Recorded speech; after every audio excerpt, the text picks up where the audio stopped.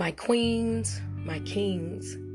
Good morning, good afternoon, good evening, whatever time of the day it is that you have tuned in to another episode of Mary's Daughter. I just want to thank you guys. It's been a long time. I know that the last time I posted anything was back in September of 2019. And a lot has happened between then and now. And by now, you all, we are caught in this coronavirus, COVID-19 pandemic, with so many questions of, will things get better in this time? Will things get worse within this time? Will people get let up from the lockdowns and the quarantines that we are on? With everything that's going on, it almost is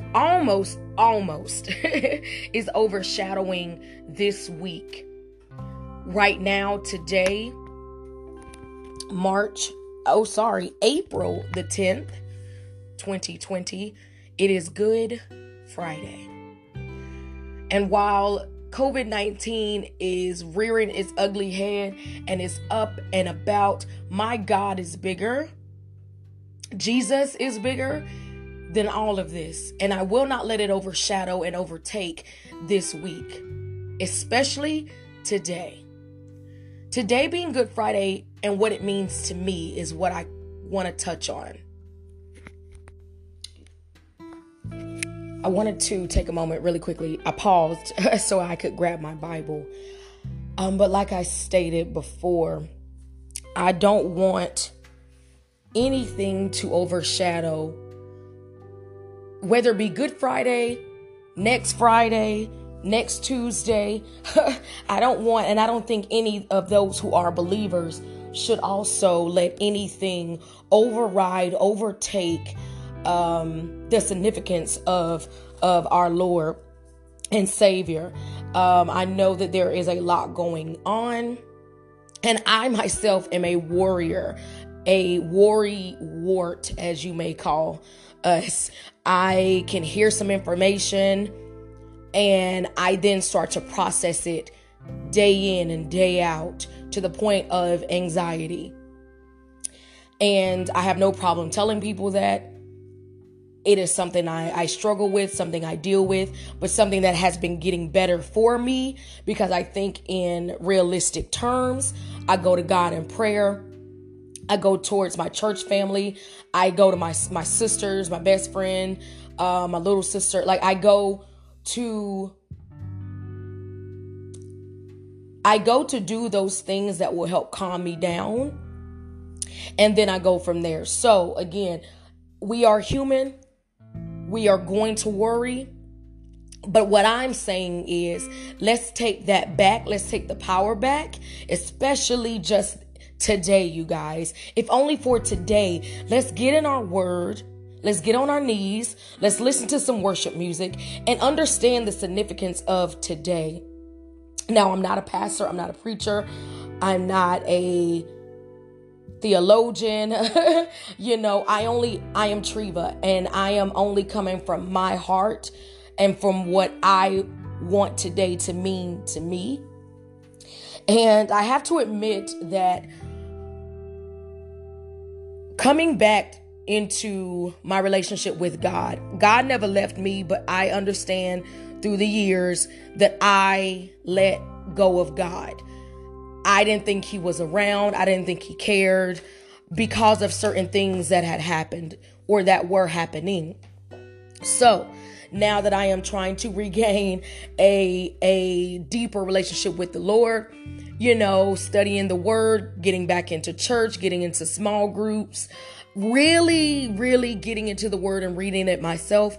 It was this moment that is in it is in Mark chapter 14, verse 32. It starts at verse 32, ending in verse 42, right before Jesus is arrested. It is in that moment, that section, that made me love the Lord so much. And you're probably thinking, Treva, he put breath in your lungs. He kept you all those years, insert testimony here. But I'm telling you guys, it was Good Friday that actually made me hunger so much for Jesus and the Word and the presence of God and the Holy Spirit, because there are three: God, Jesus, and the Holy Spirit. And when Jesus was praying in the garden on Friday, and he said simply, he said it so quickly though, God, if this cup could pass from me. And of course, I'm not quoting word for word in the Bible. I could and will, if you need me to. Again, if you want to grab your Bible, it is in Mark chapter 14, starting at verse 32. And again, in that moment, he cried and prayed to his Father. And this was the human side of him coming out. And that's what made me fall in love with Jesus all over again. Because up until this point, there were so many parables he was teaching, so many healings and doctrine and all that stuff that he was, to me, again, this is Mary's daughter, Treva, coming at you with my opinion. But to me, when I was regaining my relationship with God and reading the Word, I was like, here we go. I already know these things. I know that God healed the blind man, made the lame walk, made the hearing, hear, the deaf hear, raised Lazarus, I know these things and forgave sins, which were amazing. I'm not discrediting any of that. But it was in this one moment that Jesus appeared to me as me. He was me. He was crying to his Father that I don't want to do this. God, I'm troubled right now, and I'm scared. In that moment, he became so real to me because it is what I feel. Now, I'm not Jesus, because no offense, I don't think I could go along. I don't think I could die knowing that there are people who would never believe in me. There will be people who will still mock me, mock the Bible. There are still people who will, to this day, even kill those who believe, in Christianity or the Word or God. I don't know. I don't think, I'm going to say I wouldn't. I'm just going to put it out there. And the Lord knows my heart. He knows I do love people, but to die the excruciating death that Jesus died, I don't think I could have done it. I'm pretty sure I wouldn't have, because of what I know now in 2020 and how people's actions are, and how even friends and families and best friends can talk about each other and harm each other and kill each other and just do all sorts of bad things. Anyway, I digress. In that moment, and like I said, it was so quick, because as soon as he said, if this cup could pass for me, he also then said, but your will be done. And that's the thing that gives me, even now as I speak to you, it gives me chills, because Jesus showed me that he is me, but that he is also, it's that fully man, fully God, that he still trusts God. And he laid down his life so that I could come to the Father anytime I want to. Every day I've woken up for the past month or so, I've been really trying to connect and go to God in the mornings and give him his time, as I say in my head. When Jesus died, the veil was torn. And I don't want to get into all of the Bible of it all, because you can read it for yourself. And many of you listening may already know exactly what I'm talking about. The veil was there to separate the Holy of Holies and the Ark of Covenant from everybody else. And we as people could not go to God and ask for prayer and pray and do like what we do now. We had to, and I think if I read right, you get cleansed of your sins. It was like once. It was like an occasion that happened that everybody met and went through all these ceremonial things in order to be cleansed of your sins, and all of that good stuff. Today, we don't have to do that. From that moment that the veil was torn, we could go to God on our own, as emotional, as sinful, as hurt, as angry as we are. God does not care. It was what Jesus did, though, that tore that veil. And to me, that day, today, will forever be a point of reverence for me.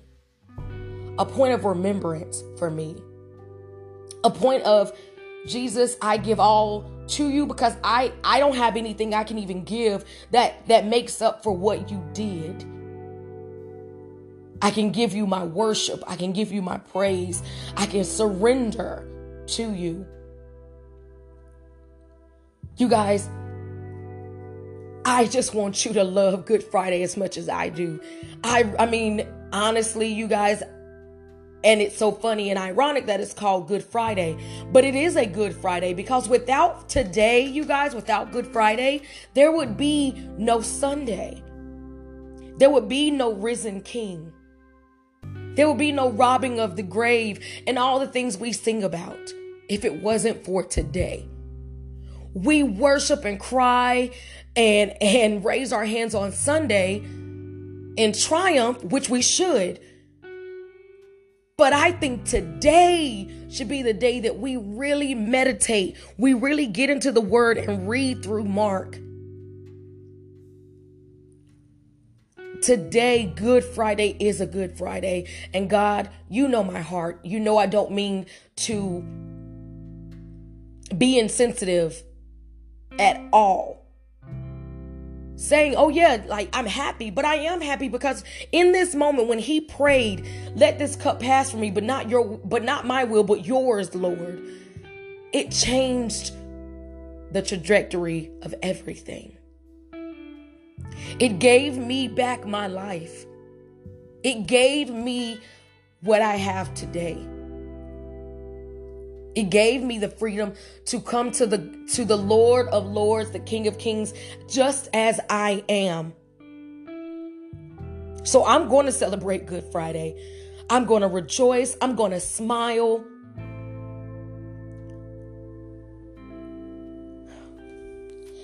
In this moment, and a lot of people maybe don't know this. A lot of my church family do now, that I am deathly scared of praying in public, talking in public, speaking in public, whatever you want to call it, getting up on a stage.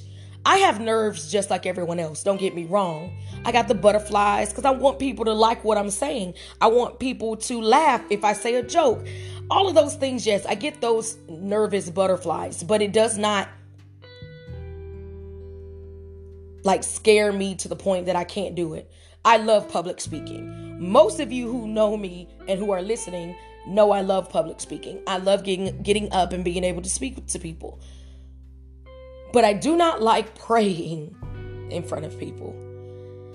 I guess it goes towards my anxiety. It also goes into me believing in that I am not adequate enough. That if I pray, people are going to laugh at me. People are going to think, why is she opening her mouth? Everything plays in my head and I don't want to do it. I have prayed in public, obviously, and I want to pray right now. In the Bible, Jesus even says to the disciples that you don't pray like the people out there who are wanting to be heard, using big words and long drawn out sentences that mean absolutely nothing. He said, just pray. And to me, and again, this is my meaning, to me it means just pray, just talk. As easily as I can talk to you right now, talk to anybody in person, get up on a stage and freely talk. That's how God wants us to pray. Just open your mouth and you talk.